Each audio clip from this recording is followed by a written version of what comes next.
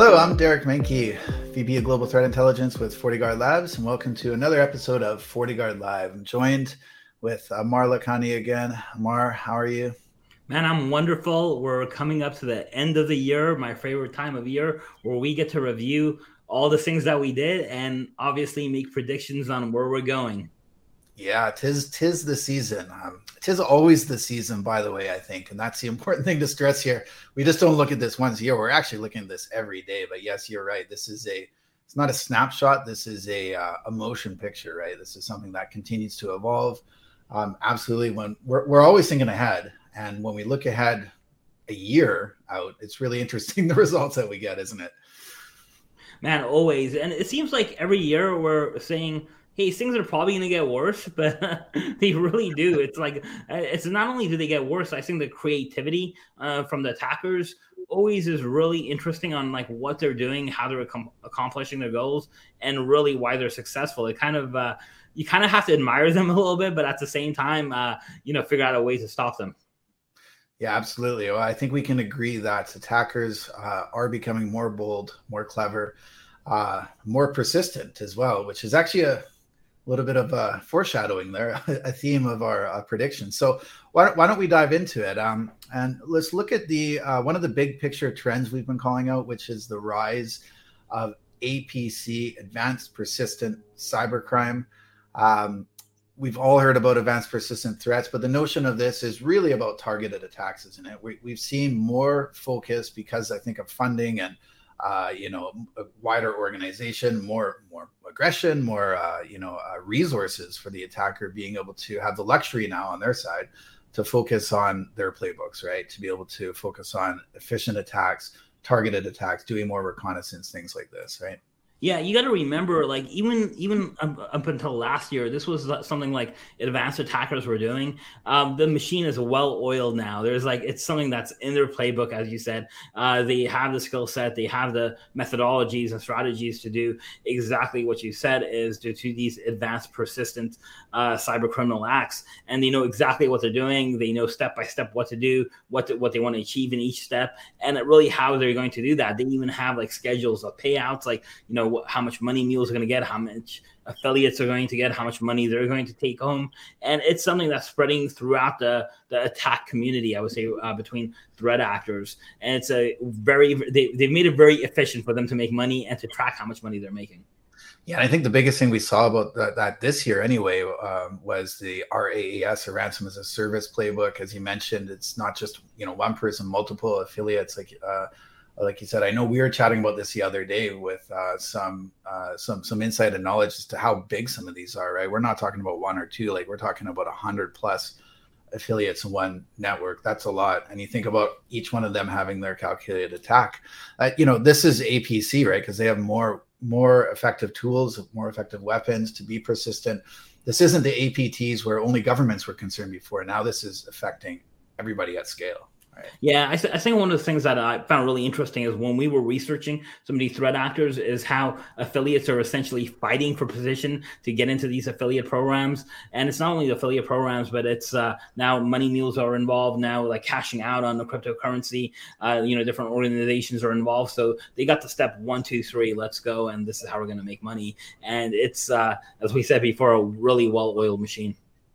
Absolutely. So let's talk about the next aspect of that. So I talked about ransom as a service, but there's the broader scope here of crime services, right? We've been talking about this for 10 years, but what's interesting with this is that this continues to evolve every year, right? So of course, this year and last year was dominated by ransom as a service, but we're expecting, this is a business model. This is a portfolio for cyber criminals, right? So there's some things that we've already seen them tinker with that will likely become full-blown services. Things like deep fake, so deep fake as a service, more of the reconnaissance as a service, right? What's the value of reconnaissance and using these for blueprinting networks, getting dirt on organizations as a service so that these affiliates can use that as a turnkey model, right?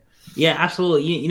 We always talk about ransomware as a service. That's kind of what makes the news cycle. But as you said, there's a lot of other things going on, such as mapping out networks from reconnaissance as a service, such as like attacking retailers for, POS stealing as a service, whatever you want to call that. There's a lot of different crime, doxing as a service, essentially like attacking or ruining someone's reputation.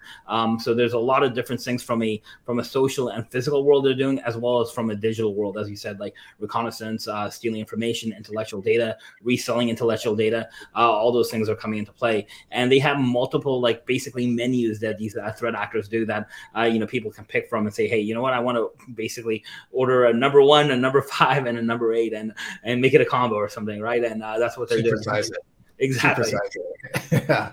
Which is true, because this is about scale. And yeah, you think about just how powerful that is, having reconnaissance, which is typically harder to do, right? When you talk about dark web and credential monitoring, all that sort of stuff from an attacker's standpoint, having that available to the people who couldn't do that before is just going to cause that proverbial snowball effect, I think, right? And yeah, it's interesting you mentioned the doxing as a service too. And what we see with this, of course, is sort of this, they get a viable product. We've seen deep fakes already happening this year, but not at scale.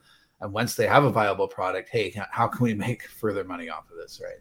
So it's a platform, essentially. Yeah, the deep fakes is the one that like really scares me, because it's now that we're kind of starting to figure out like a business use for deep fakes, especially when it comes into like annotation and newscasting and kind of helping the deaf community. There's a lot of good things that can come in from the automation of deep fake. But as that happens, and that means the software is going to get easier to use, which obviously means that attackers now don't have to customize software. They can really download off the shelf commercial software and start using that for attacks. And that's a little bit of the scary part.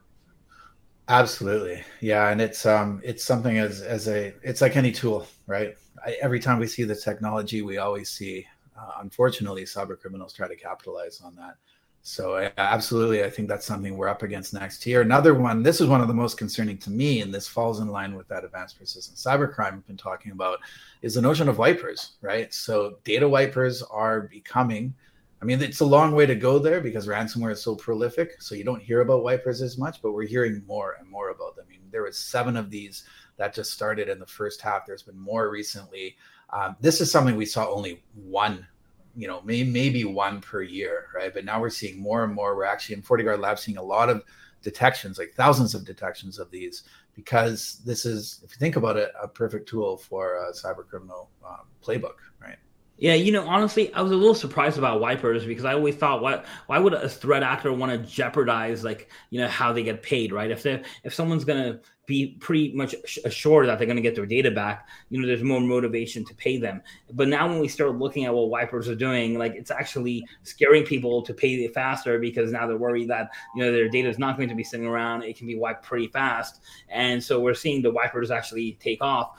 You're right. We're still seeing ransomware and just encrypting files much more mainstream. But I think going forward, we're going to see this, at least this volume increase to some critical mass of wipers. And I think it's definitely going to start motivating and scaring organizations on what possibly could happen to their data. Yeah, absolutely. And the thing about this is that this is destructive, right? So it's a next level risk, essentially, because it's not just about, encrypting data. Like you said, this is actually going after disks, taking down systems as well. Another aspect of this, of course, is, attackers like to hide their trail, right? So, killing things for forensic, trying to slow incident responders down as well, too. Exactly. And that's kind of another point as well, is attackers are actually gaining so much valuable information, intellectual data, or just stealing data from organizations, whether it's PII data from employees or other types of data. They've already gotten a lot of value from the data that when they've compromised systems. So they're like, you know what, we could basically, attack them with ransomware as the last step, but why not just hide all those steps and, go nuclear and essentially explode ransomware, and that makes the whole system, the whole organization possibly unusable. Yeah, absolutely. Speaking of the system, let's talk about money laundering. So this is something you've been following a long time, I know, and when we look at forums and dark web and how cyber criminals move their funds, obviously crypto and crypto exchanges is a huge catalyst to that. But it's still been a network of humans, right? And so what this prediction is talking about is now that they've made this a well-oiled machine and there's big money at stake here, we expect this to go full mainstream through money, not only like the crime as a service model, like money laundering as a service, but also through automation, right? And think about having to wash those funds through multiple exchanges. Again, the things that people are doing now that can be done at speed and at more layers also. Yeah, so cyber criminals are making millions of dollars for cryptocurrency, getting paid in cryptocurrency. You can't really buy a house or a car through cryptocurrency without exchanging that. So there's always been this motivation to change money. And as you said, they have in the past been using a big network of people, right? From money mules to doing things like local Bitcoin exchanges to, cryptocurrency machines or ATM machines that don't require as much verification, or even exchanges in other countries that may not require much verification. But it's been a very, very manual and slow process. And because of that, we have seen the results of that, where a lot of attacks where we can follow the cryptocurrency wallet, have been kind of sitting there with a very large balance. But now we're starting to see, even this year, we started to see the beginnings of like these currencies being moved from different crypto wallets and eventually not being able to track them anymore, which probably means they're being exchanged for another cryptocurrency or maybe being cashed out.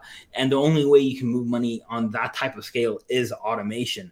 And first of all, everyone's doing automation. They're taking advantage of APIs or taking advantage of, all the tools that are out there, moving money to thousands of exchanges, thousands of pivot points where it's going to be very, very difficult for anyone to keep track of. Yeah, exactly. The proverbial rabbit's hole, right? I mean, that's what this is about. And that's the attention again. This is effectively, we talk about defense evasion a lot of the times. This is actually, if you think about it, part of that as well too, right? It's just the more layers they can build, that's money laundering 101, but at scale, the more places they can hide. Yeah, and it kind of protects their money as well, because now they're using hundreds of different pivot points. So if they lose one or another, it's okay. It's not much of a big hit as versus working with 5 different individuals. Yeah, absolutely. And the last one I wanted to talk about is this notion of this is a longer roadmap, I think, right? But if you look at as technology becomes more mainstream, like AR, augmented reality, virtual reality, of course, XR, and virtual cities, and virtual platforms that have everything from PII to transactional elements happening. And you mentioned APIs, a lot of APIs, which are a favorite for hackers and attackers, right? To me, this is just attack surface 2.0, right? This is the next layer of that. If you think about the top of the attack surface, this is what's happening essentially underneath. And it's going to be a while to roll out, but I think inevitably these are going to be prime targets for attackers, right? Yeah, absolutely. Hackers are looking at where you're spending your time. If we looked at a few years ago, 2019, a lot of people were, spending their time in physical stores, and we saw a lot of attacks, basically targeting these physical point of sale systems. We started seeing a shift on that, obviously in 2020, where a lot of attackers were going much more diligently after online services. And now we're spending time in other places as well, in, virtual cities and, gaming organizations and other places. And wherever we're spending time, attackers are going to look for an opportunity. And of course, with a new market, everyone kind of has this kind of rush, this anxiousness, right, where they want to rush and get in. And a lot of people are prone to make mistakes and not necessarily follow the same security hygiene or sometimes even common sense as you would on a more established brand or platform. And, out of this fear of missing out, and attackers know this, and, they're going to use that as an advantage of trying to really scam people. That's what it comes down to. Yeah, absolutely. Couldn't agree more. All right. So I think we're good for talking about the bad news. So let's talk about some solutions and good news, and what this means for defenders. I mean, obviously we have to anticipate what's coming down the curve, right? Like we just said. So this notion of targeted attacks, more of that focus on the left side, pre-attack game, right? So again, the reconnaissance phase, these weaponization, the things like the more of the targets, and so forth, the automation as well, offensive automation and all that. So to me, a lot of this rings around from a solution standpoint, next generation SOC. So let's talk through how this can help from a CISO perspective to close the skill gap, right? Through things like automation and SOAR, but also for the SOCs and analysts. And, some things that come to mind, as I mentioned, are automation and SOAR, DRPS, so digital risk protection services, and deception as well. It's something we don't talk about enough, but it really actually is a powerful tool against this, isn't it? Yeah, I mean, I think you mentioned some great tools and strategies. I want to mention and heavily lean towards the automation part. So we've talked about that for a couple of years now, but the good thing is it seems like everyone's kind of catching up. All the vendors, all the strategies, all the computing systems and applications now understand that, hey, automation is going to be a big piece of not only management but also defense as well. And automation is just not only for response, as you said, but also for that pre-game, right? To start protecting things to make sure that you already have built-in internal segmentation, patching, all the regular security hygiene, and also have a good way of monitoring that. We've always had people looking at the computer screens, looking at logs come by. We've never had a good way of actually figuring out what those logs mean or what the impact between each log message is. With automation and continuous testing and breach readiness, we can have that. And when you couple that with intelligence to figure out what's happening with your brand, what are people talking about your brand online and darknet forums and hacker forums, that is some really powerful intelligence, I believe. Yeah, absolutely. And these, by the way, if you were to ask anybody in the industry, even now, but certainly a couple of years ago, how do you protect against reconnaissance, against an enemy targeting you? There weren't as many solutions, right? This has always been the harder challenge to solve. Thankfully, everything that we just talked about, and well said, I couldn't agree more. These are all actually powerful tools against that. So that's the good news, is that there are solutions available to actually help with that. The pregame, the harder to solve challenges. Yeah. And the last thing you mentioned is deception-based technologies. I kind of take that into another step. I call it more like active defense. And, in the last few years, I would say even the last 10 years, we've had very few people in cybersecurity that have spoken about active defense. There's kind of been this confusion of active defense versus hack back, and they are very different things. Hack back is not active defense, but active defense technologies do incorporate things like honeypot technologies, deception-based technologies. But they do give you, I believe, a leg up on an attacker. They actually let you see what an attacker is doing and kind of their thought process before they do it. And it's a very binary process, active defense. Either someone's touching your box or someone's attacking your system, or they're not. There's no way around that. It's 1 or 0. It's on, you're being attacked or not, and you can get that feedback right away. I know we don't have time to go into all the nuances in active defense, but I think it's a very cool technology that doesn't need to be something that's kind of talked about in the fringes anymore. I think it needs to be incorporated into everyday defense and everyday strategy. Yeah, I couldn't agree more. I'd love to sit down once again sometime and do a deep dive on that, because it is something that I get. I'm sure you do too, but I often get asked, why can't you hack the hackers, right? So the active offense, why can't we do that? Well, it's because strategically we can actually have the same impact or a bigger impact doing this, right? Actually slowing them down, as you said, identifying what they're doing, how they're doing that, get more information on their playbooks, right? I mean, that's actually, it's a two-pronged approach, right? Because you're slowing them down, you're deterring them from coming back to your network. At some point, they'll probably realize the gig is up and they're not going to touch your network with a 10-foot pole. But at the same time, so that's good. But at the same time, you're getting some world-class, intelligence about them as well too. Yeah, absolutely. Yeah. All right, Amar, fascinating conversation as always. Thanks so much for joining me. To all the viewers out there, you can get more on our threat predictions, as well as everything coming down, breaking from a threat research perspective on blog.fortinet.com. You can check out specifically our threat research category. Once again, I'm Derek Manke, and this has been another episode of FortiGuard Live. Thanks for viewing.